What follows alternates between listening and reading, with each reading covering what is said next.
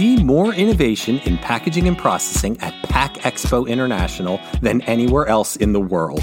It's the show that defines where the industry is headed, with the solutions that define where your business can go. Discover cutting-edge packaging technology, processing equipment, new materials, sustainable solutions, supply chain resources, and much, much more. You'll walk away with innovative solutions to challenges big and small. Register at packexpointernational.com. You're listening to Unpacked with PMMI, where we share the latest packaging and processing industry insights, research, and innovations to help you advance your business. Hi, and welcome to part 3 of a special 6-part sustainability series of Unpacked with Packaging World editors Anne-Marie Moen and Matt Reynolds. As always, I'm your host, Sean Riley, and today the three of us take a deep dive into paper-based materials.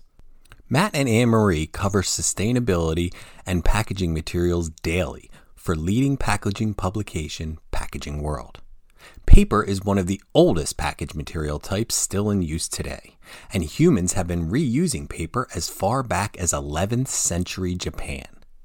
As companies strive to make their products more sustainable, many are moving back to paper because it is justly perceived as highly sustainable.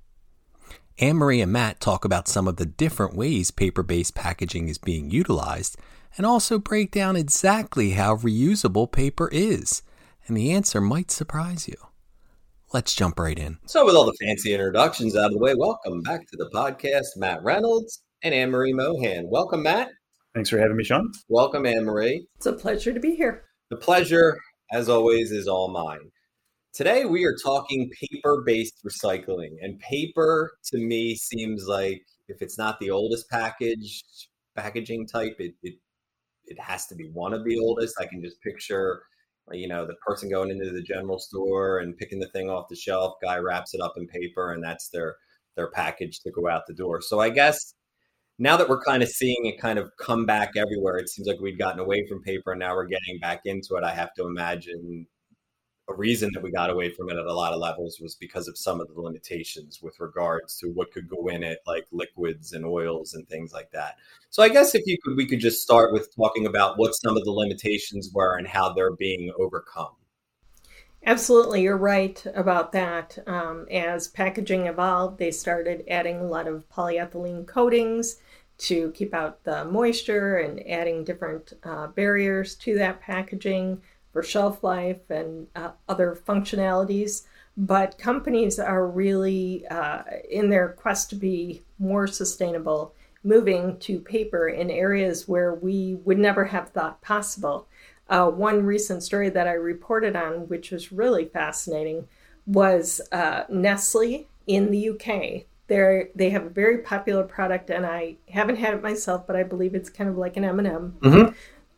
And it's called Smarties, and it's a huge brand over there. Very iconic brand, very iconic packaging.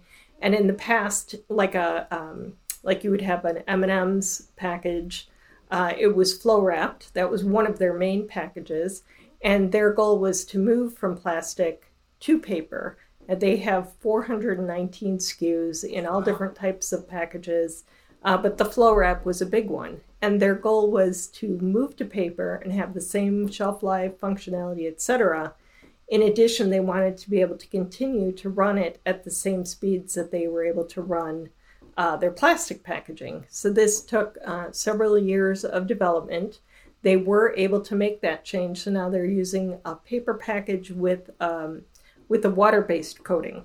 Okay. So they can, it's not affected by the environment, etc., just like plastic would be. And then with some of their other packagings, they had to redesign the formats, but tried to keep it as close to what people were used to, just because it is very iconic.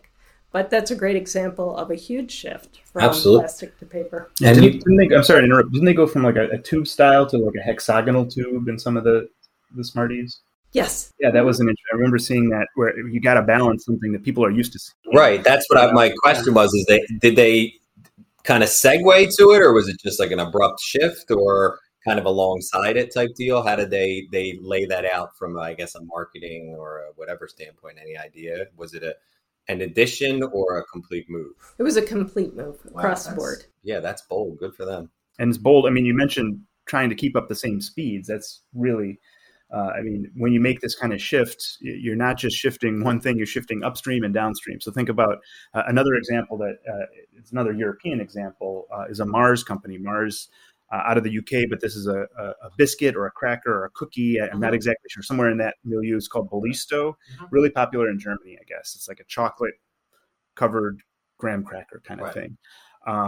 And they had similar flow wrap packaging that they were using. So they had a pretty big installed base of equipment that was flow wrapping large volumes of this stuff.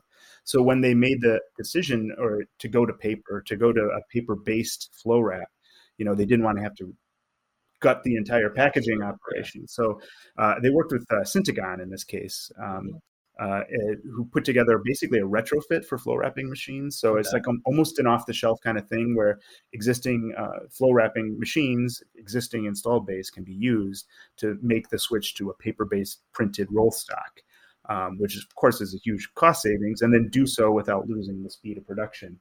And then paper couldn't have done this before because now there's, like you mentioned, there's either water-based or mineral-based frequently barriers that are used in conjunction. I don't know what it was in this case exactly.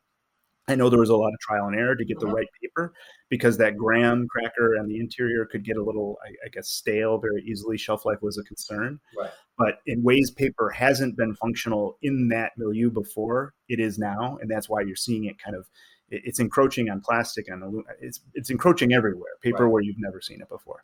And it's interesting that you note Syntegon. So now you're talking about, which is often what we hear as a problem, not a problem, but one of the difficulties with sustainable type initiatives is that you have to get the OEM involved because we're dealing, as we've said, with machines that might be 20, 30 years old. So they have this retrofit now. So I have to think this exists now if there's other people that are thinking to go down that path, that they know now, hey, this is something that's possible. You can get a retrofit for these machines we've used forever to now deal with paper. Yeah, we're seeing it paper blister is another big one. Pack Expo a few months ago, I can't remember if it was Las Vegas or the Philadelphia show.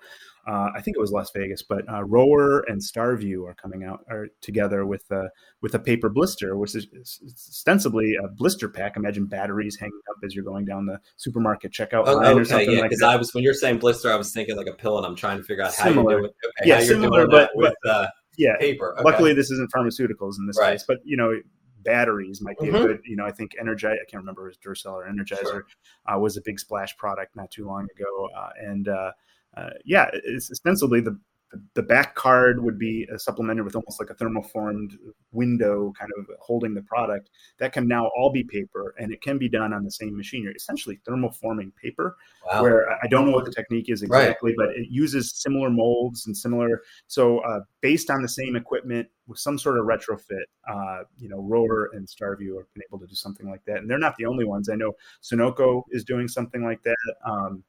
So you'll be seeing, and it's for products that don't necessarily need a barrier. In this case, so I mentioned batteries. We could talk about pens or razor blade, these kinds of things, and they can get away with either just like a cutout window. That's what I was just going to say. Yeah, with something like a battery, you don't really need to see. You don't need to see it, and in fact, you really want a battery nice and wrapped up. Exactly. But for like say a pen, I'm holding a pen now that's got like a nifty little rubber. Sure. Somebody might want to touch that and see what the hand feel is going to be like. So maybe a small window can accomplish that with just a die cut cutout. And that could be a paper blister and something like Interesting. that. Interesting. So it puts a lot of onus on the printed nature of it. So if they need to demonstrate what's in the pack without a clear window, without transparency, then you need to be able to print on the pack, which paper is able to accept too, in a lot of different colors. You can beautifully print on it. Very cool. So I guess we've kind of hit some food things and we've hit some non-food things, and it seems to me the one that we haven't not that we haven't, what we haven't touched on is liquids. Like, how about it? Is there ways that we can get paper involved with, whether it's beverages, whether it's, I don't know, cooking oils, whether it's basically any sorts of things that would be more, have moisture involved? Well, you can, and the easiest way is in the secondary packaging, honestly. So and it bears mentioning anyway, is that you're seeing what used to be the purview of plastic completely in, let's say, like a six-pack can ring or something like that, or a multi-packs. Consider a shrink wrap multi-pack of tuna cans or any of these kind of secondary packaging. You're starting to see paper there quite frequently. There's a couple examples. The Keel Clip from Graphic Packaging, Westrock's got quite a few different similar, whether can handles themselves or a multi-pack kind of.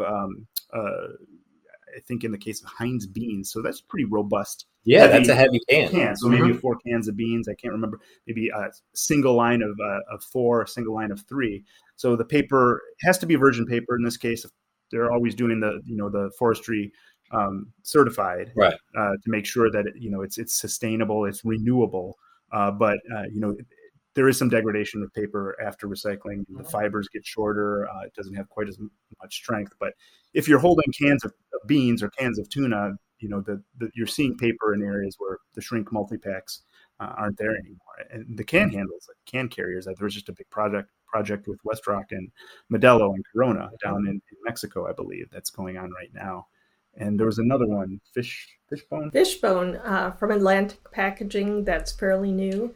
And the one interesting aspect of that is that they worked in conjunction. Well, they first developed the can holder or multi-pack holder, and then they went to SERPA to help them engineer the equipment. So I think there are 8 or 11 different models depending on the speed that you want to go, and there are a couple different types of this Fishbone carrier.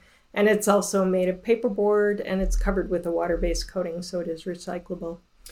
Yeah, these water-based coatings, or you can go the route you mentioned, liquids. More specifically, contact with.